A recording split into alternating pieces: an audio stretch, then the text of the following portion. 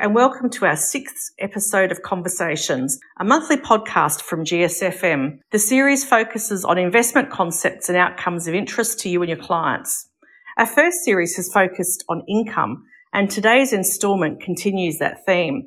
In today's environment, where can investors go in their search for income? Today's podcast features GSFM's CEO Damien McIntyre and Redpoint Investment Management's CEO and Senior Portfolio Manager Max Capetta discussing income from Australian equities.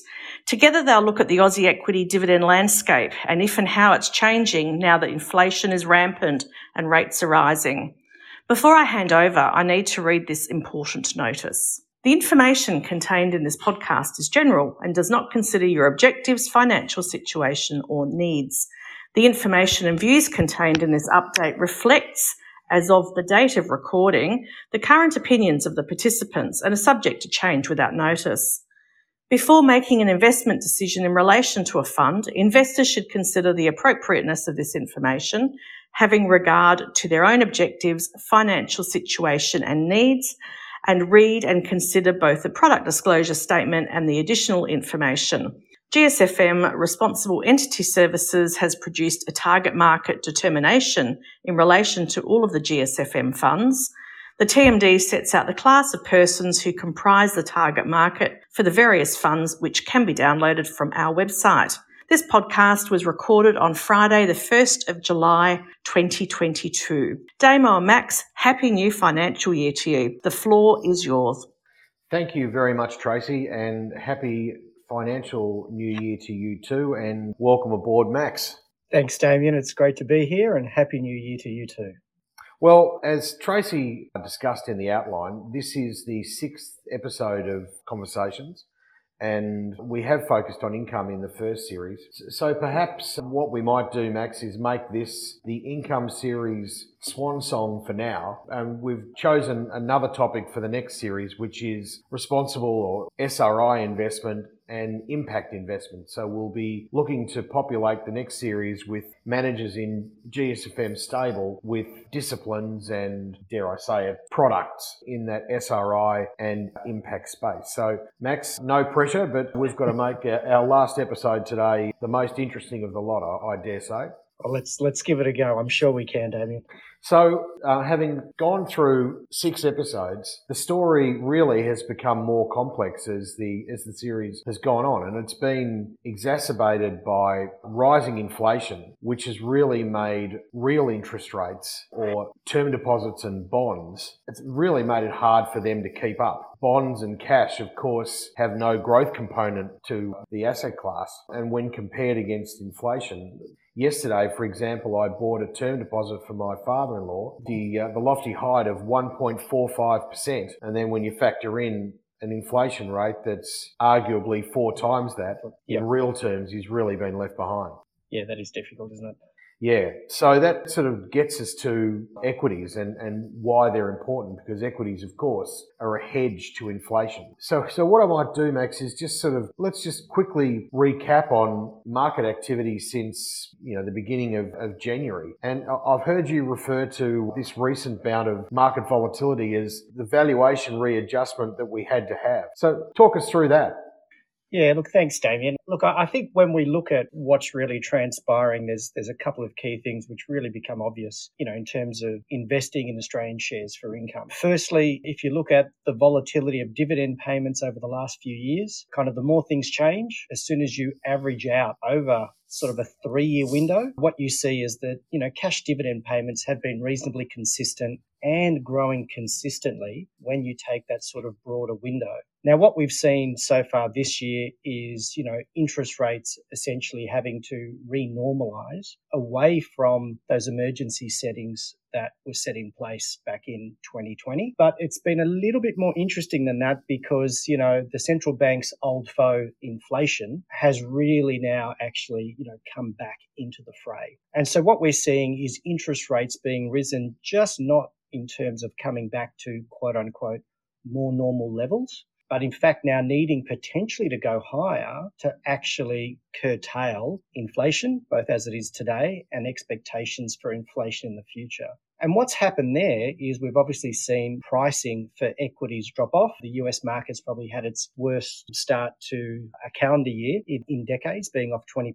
The Australian equity market has also fallen. It's probably off just about 10% year to date. But nonetheless, what we are seeing is that equities are being repriced for that higher inflation. But what I think is interesting at the moment when we look at earnings expectations are still reasonably solid, both for fiscal year 2022, which we just completed yesterday and will head into reporting season shortly, and also for fiscal year 2023, so the year ahead, which then actually means that at the moment we're expecting a cash dividend yield of approximately 5% from the ASX 200, which compared to that interest rate that you got from the bank yesterday, obviously is very attractive in terms of being multiples of that 1.4%. But I think the other important element is that what we know over the longer term is that earning an income by taking a share of the profits that successful companies pay as dividends, those payments do grow over time, and over a long enough window, the share prices are always going to be more volatile than earnings. The earnings are more volatile than the dividends, but over time, you actually end up in a better place because the equity market and the value of those shares grows over time in line with the economy. In many ways, I think while there has been some volatility in dividends over the last few years, we're actually in a really good place at the moment. And really, it's all about whether interest rates will be taken up to the point where they actually incur a recession. And then I think people need to think very carefully about how they position their portfolios over the next year to make sure that they capture both a decent dividend yield, which will still be probably better than interest rates on offer in term deposits, but then can also capture reasonable growth for the long term in terms of the value of the shares that they own. Yeah, as painful as equity market volatility is for those who mark to market and those who look at the absolute value of their wealth fluctuate, the silver lining in volatility is that it does create buying opportunities along the way. Of course, we all have to reach a point in the cycle where equities stop falling before people really get the courage to continue to buy or to re-enter the market in any sort of stealth. The prudent investor always has a percentage of cash in his portfolio that he can deploy for these very opportunities. And certainly that's what we've seen emerge. As you say, equities are down 10% year to date. And that would have certainly made the dividends more attractive and great buying opportunities in some blue chip names. Yeah, exactly right, Damien. I mean, I sometimes think about it to give a very simple example. There's certain times, if you're lucky enough at the supermarket, that you'll see the gift cards where it's a $50 gift card on sale for $40. And, I've always had fun with my children to get their Apple card topped up and saying, well, they're going, hang on, it's $40, but I actually get $50 worth of value. And that's what happens with equity markets. There's sentiment and behavioral biases and sort of animal spirits that make prices fluctuate. And I think if you are an income investor for the long term, if you actually see at times when prices are being depressed because of sentiment, because of maybe expectations or extrapolation of interest rates going higher and inflation going out of control, that can actually set up and open up an amazing set of opportunities to actually buy income, for cheap because those prices are depressed. But quite frankly, the earnings that these companies are going to continue to produce are far less volatile than share prices would have you think on a day-to-day basis. Yeah, I mean, look, at the end of the day, the dividends that are paid to shareholders really are a function of companies' profitability. And you're right, earnings and profits are volatile through the cycle. But that said, it is actually a big decision for a chief executive or a board to cut the dividend. It's a far easier decision to raise it. It's very tough for them to cut it, isn't it? Yeah, absolutely right. And I think, companies will have their policies around payout ratio, and so they'll want to stay within the realms of their dividend payout policy. I think the other interesting element is that if you look at the demographics of where we are here in Australia and in many ways around the world, we actually have, almost a third of our retirement savings pool at the moment going into retirement over the next 10 years. So that's almost $1 trillion that will move from accumulation to retirement. And we see that there's going to be a greater focus on companies, paying dividends, being able to maintain a consistent dividend, because that will become attractive to a far greater proportion of investors in the marketplace. And quite frankly, there will be demand for that kind of activity by companies to be managing their cash flows properly and to pay a consistent dividend. And so in many ways, while we see that, there is this demand and people are going to invest that way, we also think that there may in fact be a tailwind, that some of these stocks that can actually maintain that consistency of dividend will actually trade at a slight premium to what they may have done so in the past, because those characteristics will be more and more in demand. Yeah, well, that's right, isn't it? It's where we are in this continuum of an aging population, and as you say, a third of the population will enter retirement over the next 10 years, and that's, as you outlined, that's a lot of dough. So that means that those companies that are good dividend payers will consistently be well bid, which is terrific for those of us who hold them. But equally, the superannuation industry itself is moving in that direction by virtue of the government not so much mandating, but having a retirement incomes policy at the forefront of fund structures. Yeah, and look, I think that's really important. And I think when investors and the big super funds come to appreciate that requirement and that need and the demand, I think there's going to be a range of opportunities that they need to be looking at in terms of how best to actually deliver that outcome. And I think one of the things as we look forward into 2023, we're actually coming off really what is going to be a record year for dividend payments in 2022. 2023 looks like it's going to be slightly better again, but it's really interesting the dynamics underneath in terms of which industries and which companies are actually growing their earnings, growing their profits, and being able to produce this dividend growth. We've done some research recently where, we've really seen the steady decline of the banking sector in terms of the proportion of the dividends that come out of the financial sector relative to the rest of the ASX 200. And last year, as many people will know, it was the mining sector, particularly the iron ore miners, that were just having this bumper year. And, what we forecast is that the material sector is probably still going to have a very strong year in terms of dividend payments in 2023, but it's likely to be weaker than last year. The real standout, and again, in many ways, maybe not surprisingly, is the energy sector. The energy sector in Australia is the only one to have actually posted a positive return on a year-to-date basis, maybe with the exception of the utility sector as well, but there's not many stocks in that sector. And in the energy sector, we know that the pricing of oil and gas, and particularly coal, is driving those stocks to have supernormal profits, and they will be the ones that will have large dividend payments. I think the interesting thing for investors here is to watch out in terms of the volatility of commodities and the resources sector. It's great to see those dividend payments, but companies and investors need to be really looking ahead in terms of what is the profile of those dividend payments. A lot of people might say that, look, the mining and the energy sector are trading quite cheap at the moment. I think resources always trade cheap at the peak of their earnings cycle. And what we expect to see is that those earnings will then drop off over the next couple of years, and we'll then see some further, albeit less aggressive growth out of the financials, healthcare and other sectors. And this is where it really, I think, becomes important in terms of having some diversification across different businesses and different sectors, particularly when we're faced with the uncertainty of interest rates and the impact of inflation on profits in the year ahead. Yeah, it's a conundrum for it's an interesting dilemma for the banks. On the one hand, their interest rate margins will improve as rates rise, but at the same time, it's very hard to maintain loan growth or in a rising interest rate environment. So it'll be very interesting to see how those two dynamics play out in the next few quarters.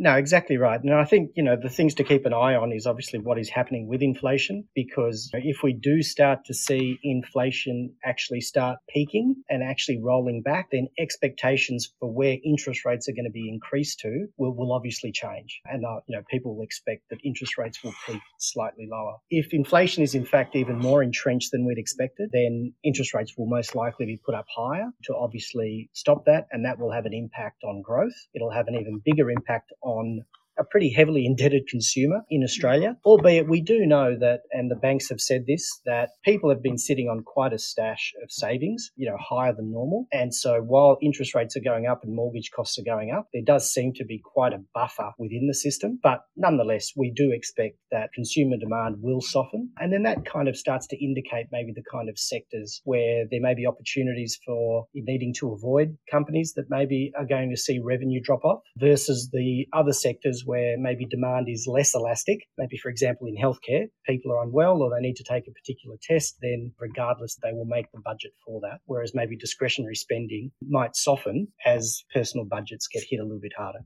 Yeah, well, it's the double whammy lately, isn't it? We've had consumers are being hit on multiple fronts. Food prices, energy prices, both petrol, electricity, gas, of course, higher mortgage payments. So, yeah, I mean, talk about headwinds, that'll be one we come back to. I just wanted to talk for a moment. I've heard you to discuss the 142 opportunity. What Yeah.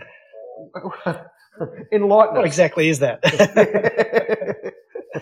Yeah, look, it's actually a funny thing. So what I mean by the 142 opportunity is that companies, when they earn their profits, especially the ones that are domiciled here in Australia, and they pay tax on their profits, when they then go to pay a dividend to investors, they can actually attach a franking credit to that dividend. So, for example, if a company earns $100, they pay their 30% tax, so there's 30 cents in the dollar goes out to tax, and then the company distributes all of the remaining 70 cents, then what will happen in the hands of investors, they'll get the 70 cents cash per share, and then at year end, they can actually claim back the tax which was paid on those dividends by the company. And this is, the imputation credit system, which has been in place here since the 1980s to avoid the double taxation of dividends. And the amazing thing here is that for retirees that are at a zero tax rate, essentially, they can actually reclaim the full value of those tax credits in their tax return.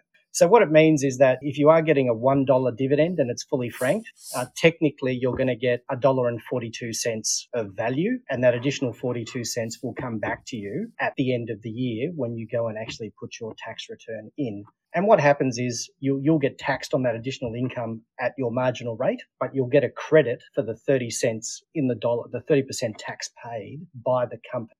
Now, the beauty of that, as I said beforehand, is for every dollar of fully franked dividends you earn from a company, for a retiree at a zero tax rate, they're actually getting $1.42 worth of value. For every dollar of interest income that you earn from a bank deposit, you get $1 of interest income. Yeah.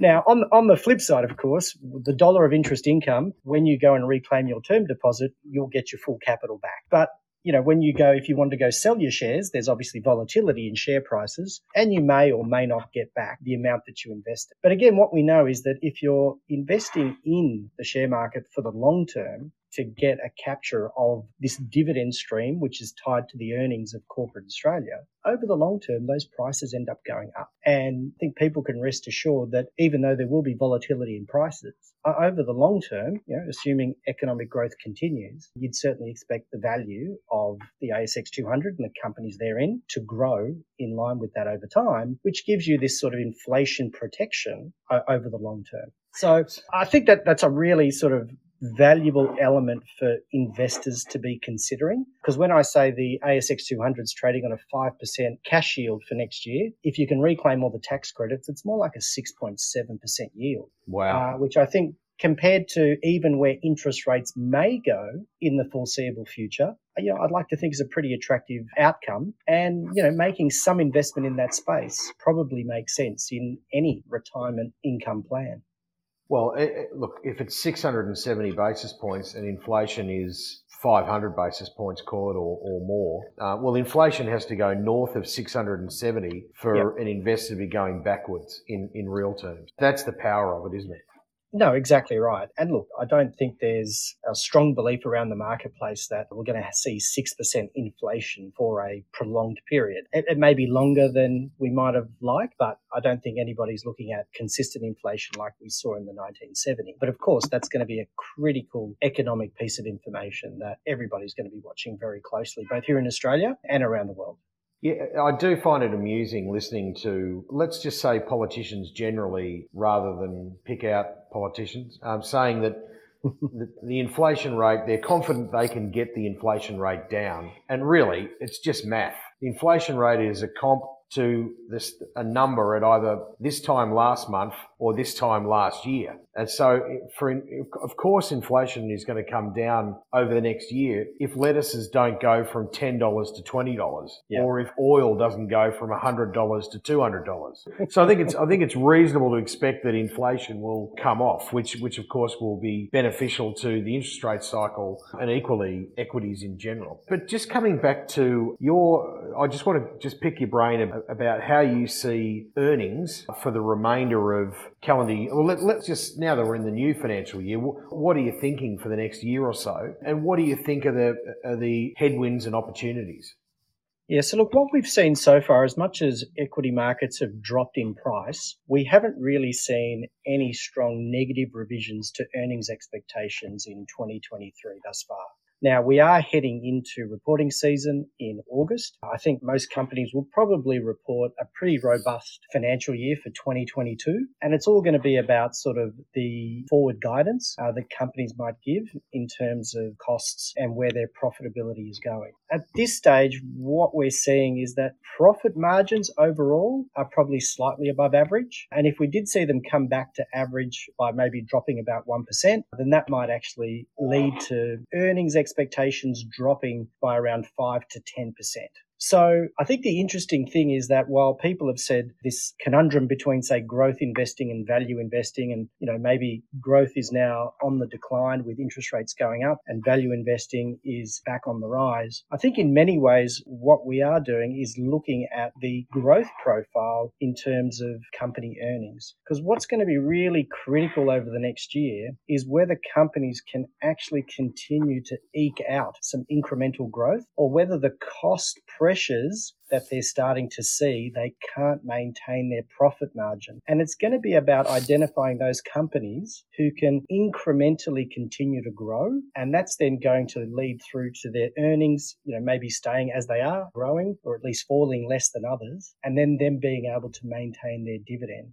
So at the moment, we still see, while we saw iron ore in reporting season last year be very strong in dividends, we're going to see that in the energy sector as we go through August and September. Again, I think we're just sort of looking at the volatility of those kinds of stocks in the resources sector, because they really are driven by that commodity price. If oil comes off, then we'll obviously see those stocks come off as well. The benefit in many ways to Australia, I think why the Aussie equity market has done better than global equity markets in the last 6 months, is our exposure to commodities. And what we haven't seen to date is the potential for China to actually come out of their COVID lockdown and essentially to be growing again, which will be potentially quite counter-cyclical to the rest of the developed world, mainly Europe and the United States. Again, that could be really positive for particularly our resources market, and then that just sort of funnels through to the rest of the Australian economy. That's definitely a place to keep an eye on for us. I think the other area is in banks, Damien. They're still trading quite cheap. They've done a lot of work over the last few years in terms of exiting their wealth businesses and refocusing in on their core business. We really like Commonwealth Bank and National Australia Bank because of the fact that they are tilted more towards business banking. And we think that while maybe mortgage growth may slow, there is still good lending and growth opportunities for them across the business sector. And as long as we don't end up in a recession type scenario, definitely, as you said beforehand, they'll have the tailwind of that interest margin expansion. And again, look, we're not looking for massive growth in bank dividends. We're probably still slightly below their pre-COVID highs. And I think it's probably going to take them another couple of years to get back to pre-COVID dividends. But nonetheless, there are some attractive dividend yields out there. And the nice thing about the banking sector is that those companies pay dividends at different points in the year, which enables people to take a more active approach and, both capture a higher yield as well as getting those additional tax credits, which, as we spoke about beforehand, can be really valuable in the hands of, low and zero tax rate investors. So just summarising that point, it's obviously very important for a focus to be on companies at the operating level, and what you're looking for is to see operating income increase year over year, and that dividends are funded from that increase in operating income rather than selling the furniture to pay a dividend. Yeah, look, exactly. And another element within the mining sector, for example, there is still a number of what we call concept stocks, particularly in the lithium mining sector, that a lot of these stocks are still trying to get the capex in place to be able to move into production. And while some of their share prices have risen substantially, we see that there's just massive risk in that space, even though over the long term, we know that this trend in terms of decarbonising the economy is going to mean that some of those commodities are going to be in massive demand. But what we'd prefer to be invested in is those companies that are already in production today, already have the capex in place, and are enjoying the benefits of the cash flow that is coming from those commodities now. And that will give them optionality in terms of being able to reinvest where they need to, and also then to be able to throw off capital and cash flow to investors over the long term. And I think that's a real interesting dynamic within sort of this broader resources sector, to be really focused on that production side of things. Because what you have with these companies that are yet to deploy their capex and not yet in production, they have two major risks. They've got the commodity price risk, which everybody has to deal with, but they've also got a commissioning risk. And that really is a bad combination for companies in this space if either one of those moves against them. Now, Max, the last point I wanted to discuss with you is how Australians traditionally have constructed their Australian equity income portfolios. In that, they generally look to buy certain stocks, blue chips, hold them for long periods of time, and by and large, that's been a successful strategy. However, the Redpoint Australian Equity Income Fund runs a quantitative process which is actually complementary to that strategy. Can you comment on that for us? Yeah, sure, Damien. I think when you look at the traditional approaches to trying to earn a higher dividend income from your Australian equity portfolio, you're dead right that people will generally look at the highest yielding stocks and maybe some of the blue chip names in the index and sort of hold them for the long term. Now, they will end up being successful in terms of generating income because, Australia's largest banks, as well as, companies like Telstra and Woolworths, even BHP, have produced a consistent and growing dividend income over time. But if you simply focused on that one concept of yield, oftentimes you can have a very concentrated portfolio that's invested maybe in just a couple of sectors like financials and in the mining sector at the moment. And also too, you might also be investing in companies which maybe have low growth opportunities, hence why they're passing out a lot of their cash flow to investors because they don't have many dividend opportunities or growth opportunities. So what we try and do, we use our quantitative approach, which gives us both an income perspective on what companies are going to be paying in the future in terms of dividends, and also a broad range of stock selection insights that are aimed at identifying those companies which we believe are going to be more outperformers of the marketplace versus underperformers.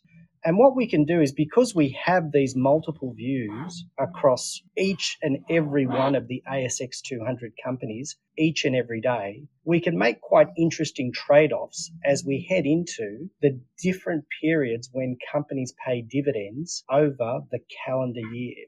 And what happens for us is that because we can trade across different companies that pay dividends at different times, we can earn a higher income over time. Because we can earn a higher income by being more active, it also enables us to diversify the portfolio and have investments across pretty much every sector of the ASX 300. Because sometimes when you just focus on yield, you'll probably actually not invest in maybe healthcare stocks, which are low yielding. You may have zero exposure to IT companies that again are probably reinvesting for future growth as opposed to paying out dividends or maybe just paying very small dividends. And that 142 opportunity that I spoke about beforehand, you may not invest in real estate stocks because they generally don't pay any franking credits. They just simply pass through their retail income. And so for us, it's really about blending together these different perspectives, looking to earn a consistent and above average dividend by looking at the dividend cycle of companies over the calendar year, and then informing those decisions through a broad range of stock selection perspectives. We look at, what is the street view of earnings for these stocks? How are investors responding in terms of re-rating or de-rating these companies in terms of their momentum over time? And then what kind of news events in terms of, company guidance and company announcements and how are investors reacting to that. We use all of that information as well as your traditional views around quality and growth and sustainability to determine which of the better yielding stocks we would want to invest in, which stocks maybe that are in the mid-yield bucket that we believe are good investments, and even some of those stocks that are maybe in those lower or zero dividend yield areas that we believe are good investments for the long term. They may not be paying a dividend today, but they can give you capital growth that can pay you good dividends in 10 years' time. And that really, I think, is at the heart of what we're trying to do. Capture that consistent dividend income by being active across the dividend calendar over the year, and then using our stock selection and risk management to inform those decisions as we go about our investing on a day-to-day basis. It's a really comprehensive approach, isn't it? Which really does complement the buy-hold strategy, because really that's what we're looking to do. We're looking to add to existing income strategies employed by Australian investors with a different approach. Yeah, look, we definitely love the fact that a lot of retirees and investors do have their share portfolio. I think the role that we play is to provide them with this much broader, diversified exposure to a broader range of companies that they may not otherwise focus on. And there's also a broader range of opportunities. Apart from dividend payments, there's quite valuable transactions like off-market buybacks of shares. Companies like CBA, the National Australia Bank, Woolworths have all undertaken these types of transactions, which on an after-tax basis can be really attractive for investors. However, the process in terms of having to tender your shares and find out which shares got accepted into the tender and then getting the cash back, all of these things can actually be quite complicated. And I think that a lot of investors maybe actually leave value on the table. Whereas our approach is we're looking specifically for those transactions and have our processes ready to pounce in terms of capturing that extra value add that investors can get by participating in those types of transactions when they present themselves. Well, thank you. So if I can just summarise the key points that you raised with yourself and the listeners today, and that is that share prices are, of course, more volatile than dividends. It's a big decision for a CEO or a board to cut a dividend. So through time, you'll find they tend to remain static to growing as opposed to decreasing. Of course, the profitability of companies and sectors is cyclical, and that, of course, drives the cyclicality in dividend payments. And this is what it's all about. It's all about an economic cycle. So yesterday's dividend payers may not be necessarily tomorrow's dividend payers. And income-seeking investors should always have one eye on the total return of their portfolio. And this is why stock selection and diversification becomes really critical. So that's where the Redpoint Australian Equity Income Fund complements a buy-hold strategy, in that you really do think about and implement portfolio allocations and changes through time, taking in those three key points. So Max, on behalf of GSFM, Tracy and myself, thank you very much for participating in today's podcast, and we look forward to talking to you about SRI or perhaps impact investments in the future. I'm looking forward to it, Damien. It's been great to have a chat. Thank you.